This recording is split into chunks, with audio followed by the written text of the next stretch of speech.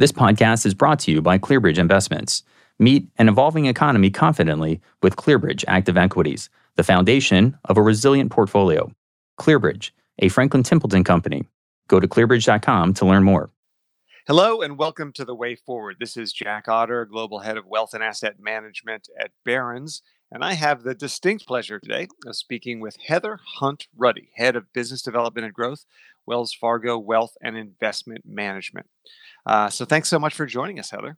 Oh, thanks for having me, Jack. It's good to be here. So you told Barron's that your job in a nutshell is, quote, I help managers, client associates, and financial advisors deliver a great client experience and grow their business.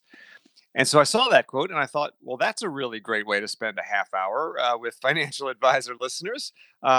And so I'm hoping that for everyone listening, the takeaway is, wow, how does Heather Hunt Ruddy do that? How does she deliver those things? And what will make my practice better? So that will be the goal for our talk here.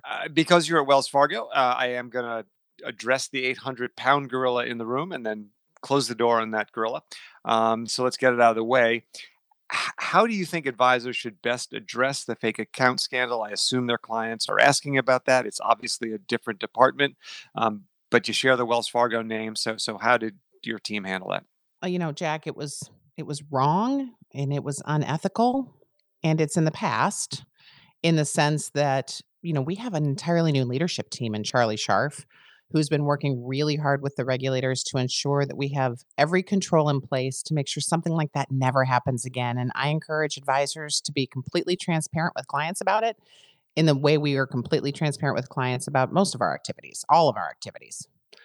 So you got to hit it right out of the gate because people have it on their minds. But we're getting the question a lot less these days. Yeah, time is a great healer, and you sound like you handled it exactly right. That is the first rule of crisis management, right? To get it out there and address it directly. Mm-hmm. So let's move on to your main job. Can you give us an overview of how you work with advisors to deliver a great client experience? Yeah. So listen, there's a couple of different things that I think are part of this piece of helping people grow their business. We are very interested in two parts of the business: coaching to better outcomes and hiring the right people. And I'll break it apart a little bit. Right. On the coaching to better outcomes, we've done a ton of data. So for me, in the 32 years I've been in this business, the one question I get asked consistently over and over again is, what do the best advisors do? So when I took this role, instead of trying to recreate the wheel, we did an incredibly deep data analysis of what our best advisors do. And we learned that there are differentiators. And when those differentiators are in place, people's businesses grow faster. So let me give you a couple of examples. We know that clients appreciate a planning-based approach. Seems simple. People are elegant at planning and people are inelegant at planning.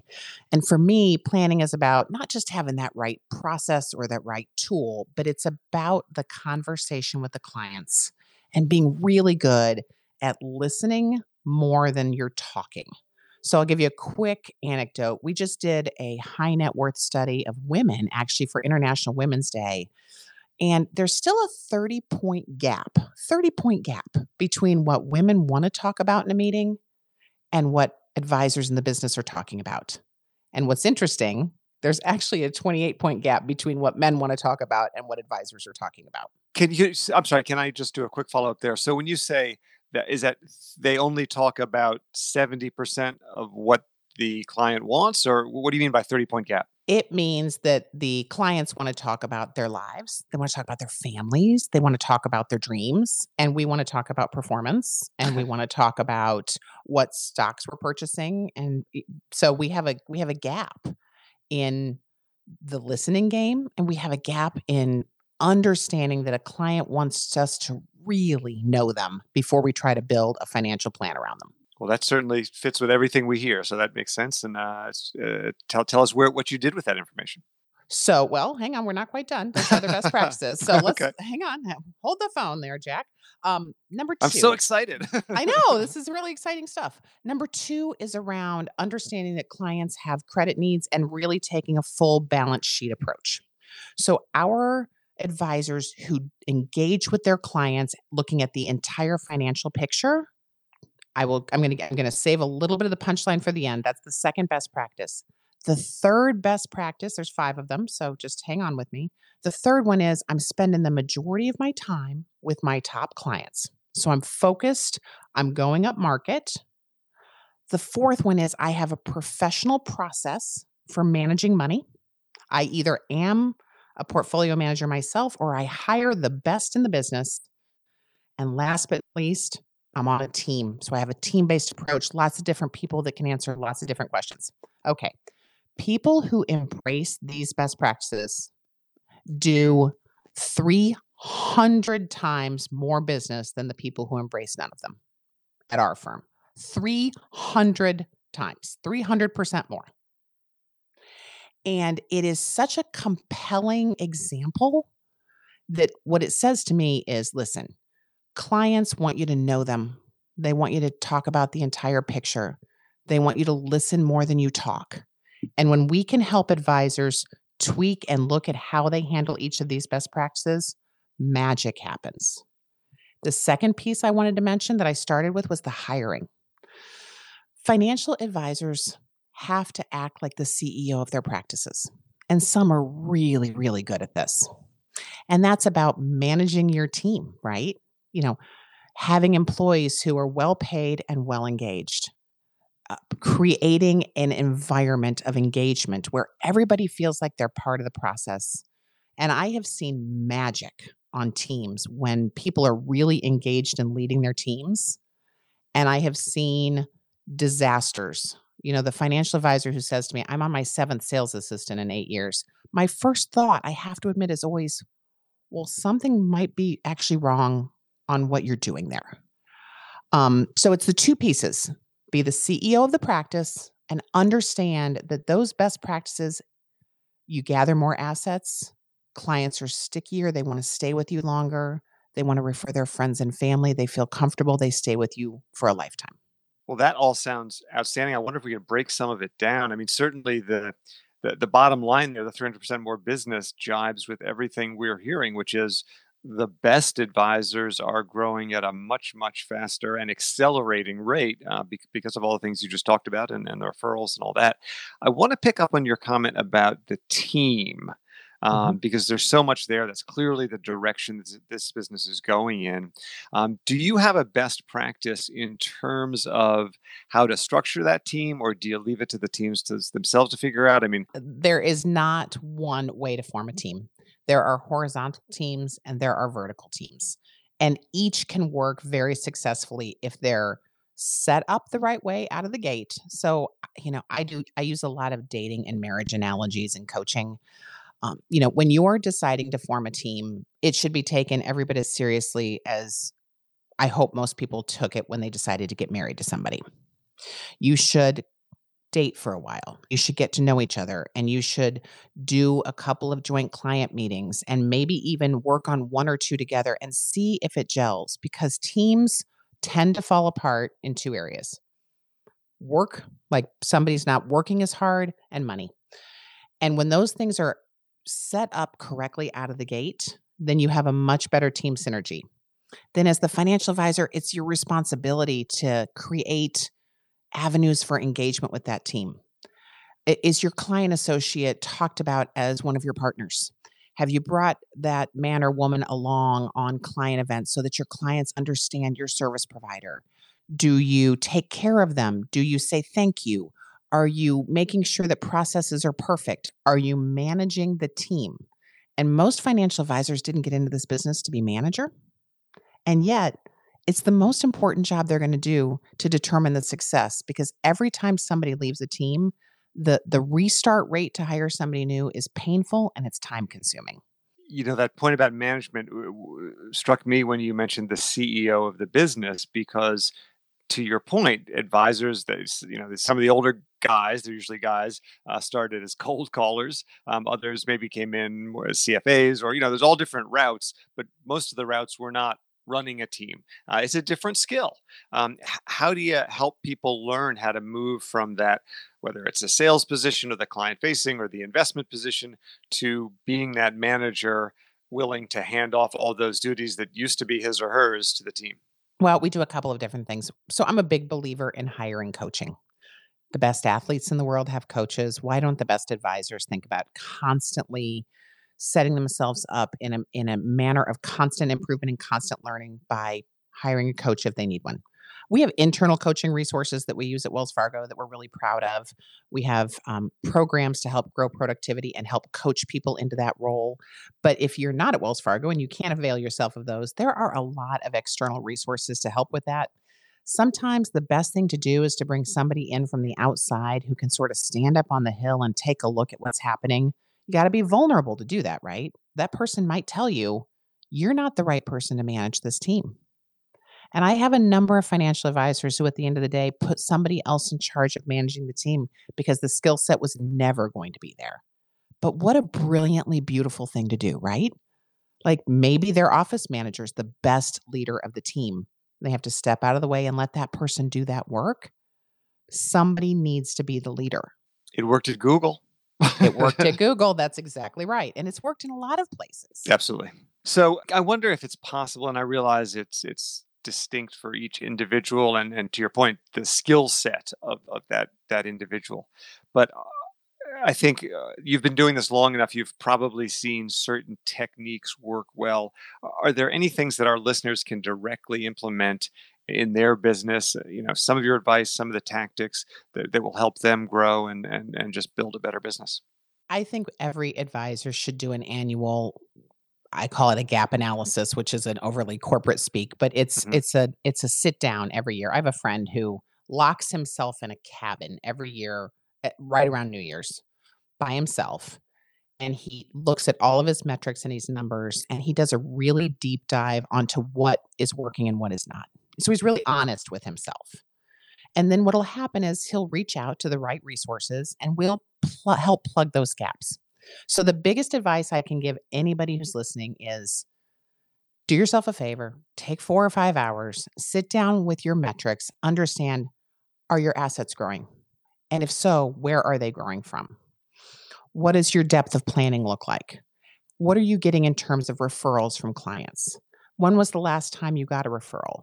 What is your social media and web presence? And what is your marketing plan? And have a self-reflection session. Identify the gaps and then seek help to meet those gaps. The best advisors, the absolute best of the best, it amazes me. We had one of our best advisors last year was entering into a succession plan to sell his business to the next generation. And he was 6 months from retiring. And he took a class to get a new designation. Huh. And I was kind of chuckling with him. And I said, I am just so curious. Why? And he said, I've been constantly learning and I never want to stop. And I thought it was such a beautiful, cool way to think about the business. And sure enough, I'll tell you, that guy has grown year after year after year because he always wants to get better. You just said a very important word to a lot of the teams that we talk to, and that's succession. So I want to ask you a little bit about that.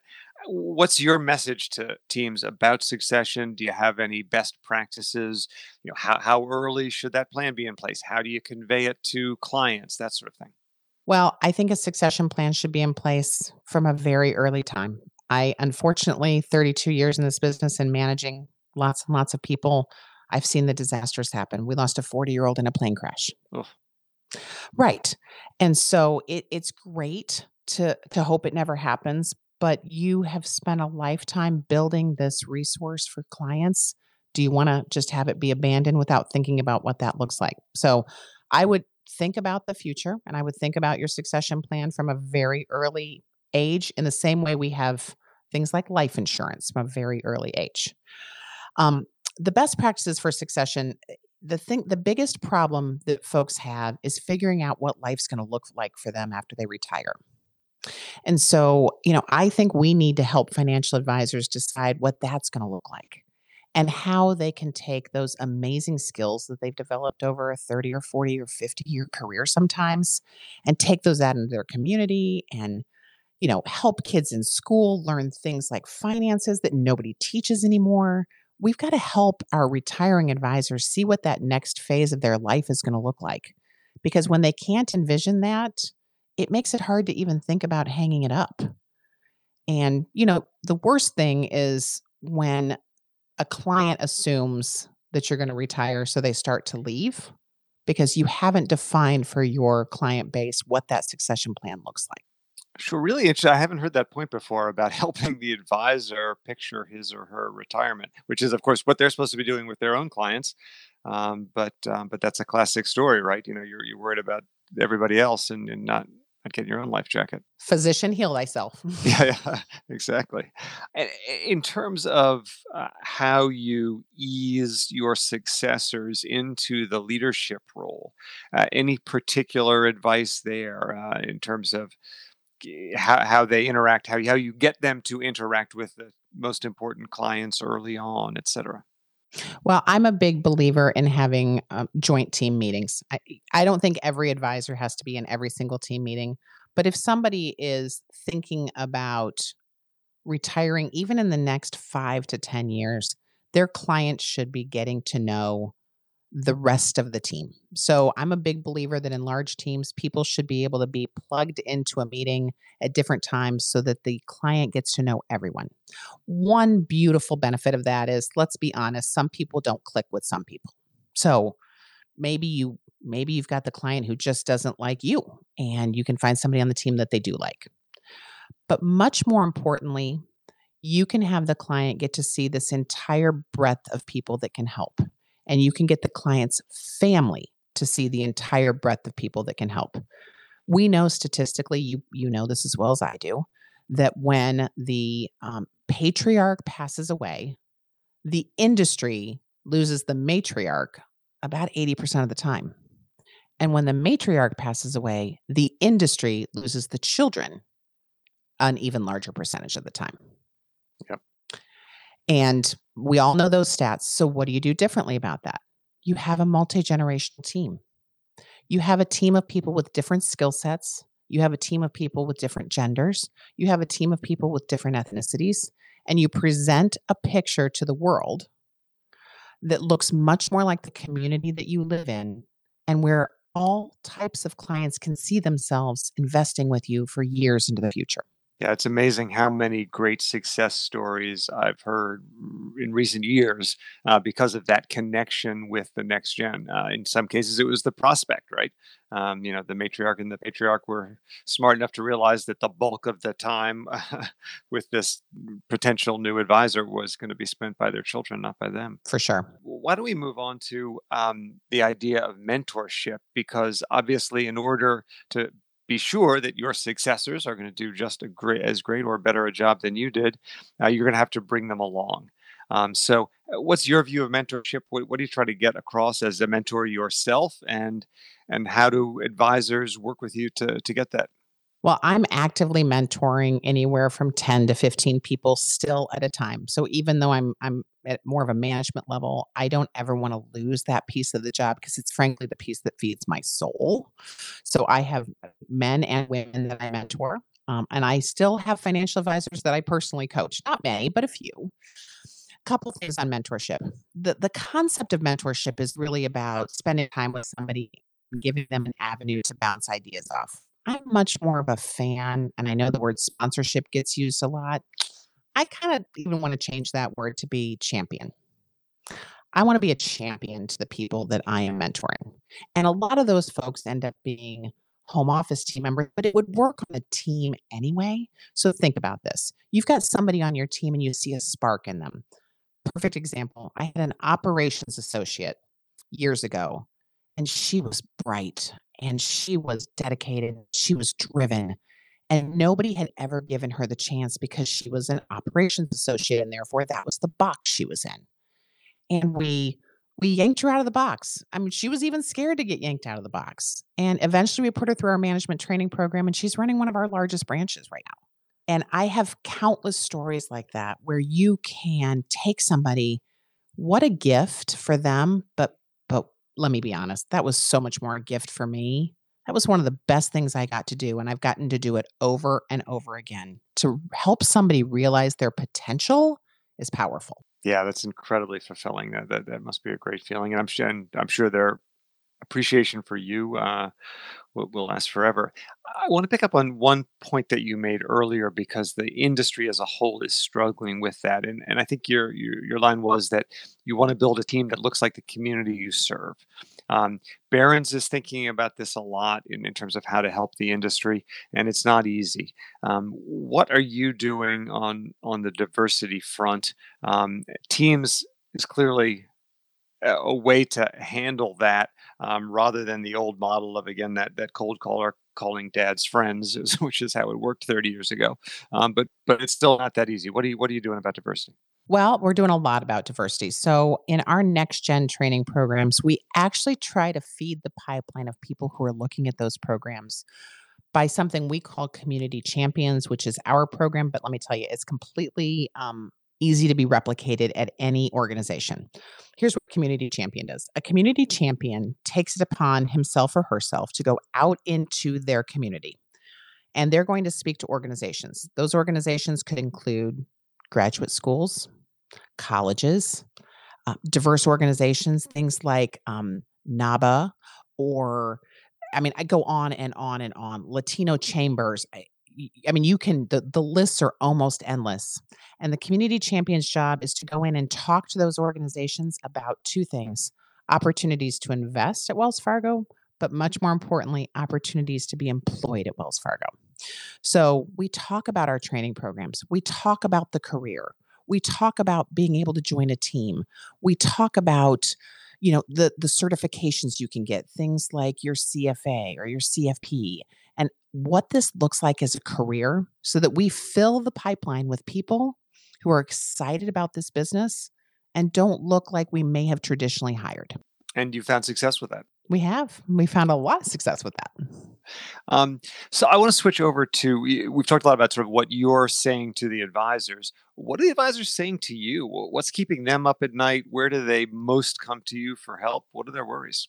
Well, they're always looking for help in finding the right person to hire. I think that's a need in this industry, and I think we need to talk about all the different aspects of this business as a career. Even a client associate can be a very fulfilling and wonderful career. So we need to actually keep refilling the people that are working in the business. So that's part of it. I'll tell you, in the last year, it's really been around the pandemic and the pandemic's impact on their clients and feeling disconnected. And so we've talked a lot about how to connect with clients virtually. It's fascinating. And I'm sure you're hearing the same thing from other people you're talking to. For about 60% of our advisors, last year was their best year. Yeah, it's amazing. Now, why? So of course, I'm such a data-driven geek that I'm like, I have to figure out why. And it makes a ton of sense when we did some time studies. When you're working from home, you are far more efficient in some senses. Not so much with your team, but you don't have the person walking into your office to chat. You don't have to go down the hall for coffee. You don't, it's much more efficient to schedule time with clients that way. So that's number one. Number two, I think that a ton of our advisors have been concerned, and by the way, I'm concerned with them, about sort of how our teams are doing. Client associates have had a hard year. So many of them are women, not all, but so many of them are women. And so many of them are young parents, men and women, and trying to work from home and raise a family and homeschool and be a chauffeur and cook. It's been hard on teams. So getting people back and getting excited about coming back into the office and getting excited about reengaging, I think, is a big part of what's on people's minds right now. Yeah, you said you don't have people walking into your office. Well, you meant colleagues, but you might have a 7-year-old walk into your office. Or you might have the dog walk across the screen on a Zoom call, which happened to me yesterday. So exactly. I want to harken back to this article I referred to in Barron's, because the headline was fun. You apparently advise people not to be a tater tot. So I think we got to get to the bottom of that. What is an advisor tater tot, and how do I avoid that fate? All right. Well, I have to tell you the story really fast because otherwise it won't make sense. So in 1952, the Ore-Ida Potato Company had a problem. So they were really successful in making French fries. If you think about America in the early 1950s, post World War II, the growth of the suburbs, the growth of the American housewife, and ready-made foods became a very big part of the American diet. So if you're cutting French fries and you're a potato company, you have a lot of little potato scraps left over, right? So they decided to create an internal contest to see what they could do with all of these potato scraps. And this idea was born that you could bind them together with a little bit of flour and you could make them into this tube and you could cut them off and deep fry them. And they were delicious. And by the way, they are delicious. Here's what happened. They put the tater tots, which that was the first name, they put them out on the market and they failed. Now, they didn't fail because they were marketed badly. They didn't fail because they had the wrong name. They didn't fail because they didn't taste good. They failed because they were priced so cheaply that American housewife decided that she and anybody else who was feeding their families was not going to give their children scraps. So they pulled them off the market and they repriced them. It was brilliant. And it's an incredibly successful product because the low price suggested low value. How does that translate to a financial advisor? If we are racing to zero, if a financial advisor is trying to compete by being the cheapest, it is a race they will never win. Somebody will always be able to be cheaper. And by the way, there are already people at zero. It's hard to make a living at zero. If your value is only the asset management and you're trying to price it cheaply, you've already lost. If, however, your value, I'm going to circle us back to those best practices. If your value is around creating a deep relationship with clients where you truly understand them because you have a great planning process, where you can meet all of their financial needs, both assets and liabilities, where you're spending great quality time with them, where you're focusing your attention on having a professional process. When you do all of that, you can price it fairly. Clients will see value in that and they will pay for that. So that's why I tell people not to be a tater tot. I've heard the story before, but I wanted to hear it again. It's a great story, and it's a really great way to illustrate your point, which I guess you know, which is why you tell that story. We will soon have to wrap this up, but one more question before we get to the actionable idea, and that is let's look to what I hope will be a post-COVID year. I've certainly seen a lot of signs of the world coming out of its shell already. I went to a high school graduation the day before yesterday, and people were taking their masks off.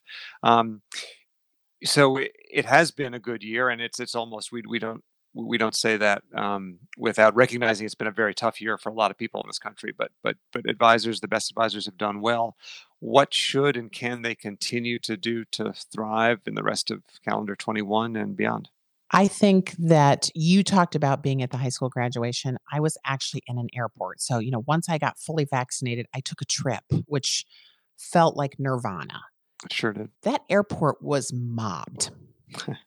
And what that told me, I was sitting on the plane thinking about it. I actually texted my boss, this airport is mobbed. And he's like, I flew last week, same thing. It tells me that people are hungry to get together. They're hungry for engagement. So if I'm an advisor, I want to start planning some small, safe, outdoor type events through the summer to get clients back together, to give them an opportunity to get out of the house, to have something to do that's fun. So if you're ever going to think about an event strategy, this might be the year to really get pretty strong on that because clients are hungry. Human beings are hungry for togetherness right now. So that's sort of my prediction for the rest of the year and what I think advisors should be focused on. But it actually kind of leads me into, I know you're going to ask for the one piece of advice. And it leads into the one piece of advice. There were so many painful things about COVID, and we lost people that we loved, and it was tragic. And there were gifts to COVID. My 25-year-old son came home for 3 months, and I'll treasure that forever. And everybody has stories like that. But what we learned, and one of the best gifts from COVID, is we learned how to operate in this virtual space. Clients learned 85-year-olds learned how to Zoom and FaceTime and how to wire money on their phones. And people who were resistant to technology were forced to learn it. So let's use that. Let's stay focused on having a hybrid model. And what I mean by a hybrid model is offer your clients a choice moving forward. When you want to meet with all the generations, you can do it over Zoom. and you don't have to try and fly people in, but it gives you a chance to get to know the children and the grandchildren. You can say to your clients, do you want to do this in person? So make sure you're thinking through your web presence. I want everybody to remember the other thing that came out of COVID was we all ordered takeout, right? Right? So we ordered takeout all the time. And we were trying to keep our local restaurants going. Yep. And I live in a city, so I don't know every single restaurant in town. So what did I use? I used Yelp.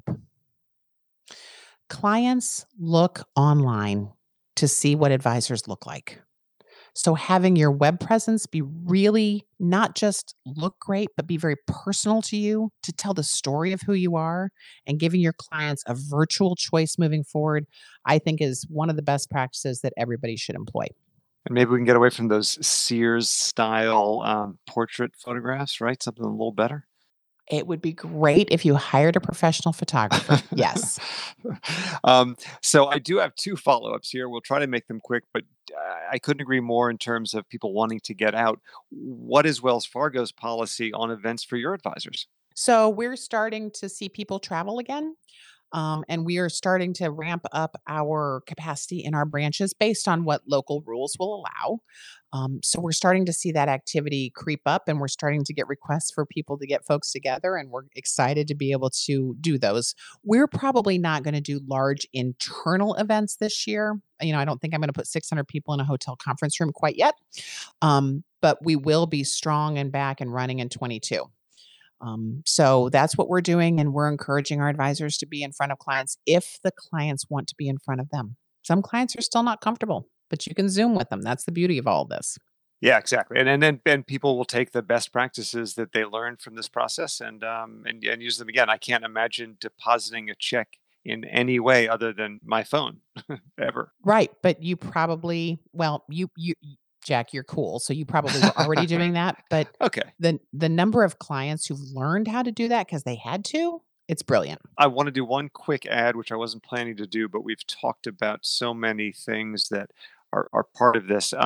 Barron's has just built a benchmarking tool for advisors, and we'll give them just a little taste of some of that data that you were talking about, and their ability to compare some of their metrics to their peers, and then work with a coach if they want to help with that. And it won't get as deep as what you've said, but it will start people thinking about the things that guy in the cabin needs to think about. And I think that's so important because it's so easy to get caught up in the day-to-day. I think that's brilliant. So this could go on for hours. We are out of time. Is there anything that I haven't asked you that you'd really like to share, or do you think we've nailed everything? The only one last piece I'd love to make sure advisors hear me say is we have a moral obligation to help people invest in a way that helps them fill their dreams. So get out there and tell people what you can do to help them. That is a wonderful way to end it. Thank you so much. It's my pleasure. Heather Hunt Ruddy, we appreciate your time, and we look forward to catching up with you again. To our listeners, thank you for tuning in. Come back next week for another edition of The Way Forward. This podcast is brought to you by ClearBridge Investments. Meet an evolving economy confidently with ClearBridge Active Equities, the foundation of a resilient portfolio. ClearBridge, a Franklin Templeton company. Go to clearbridge.com to learn more.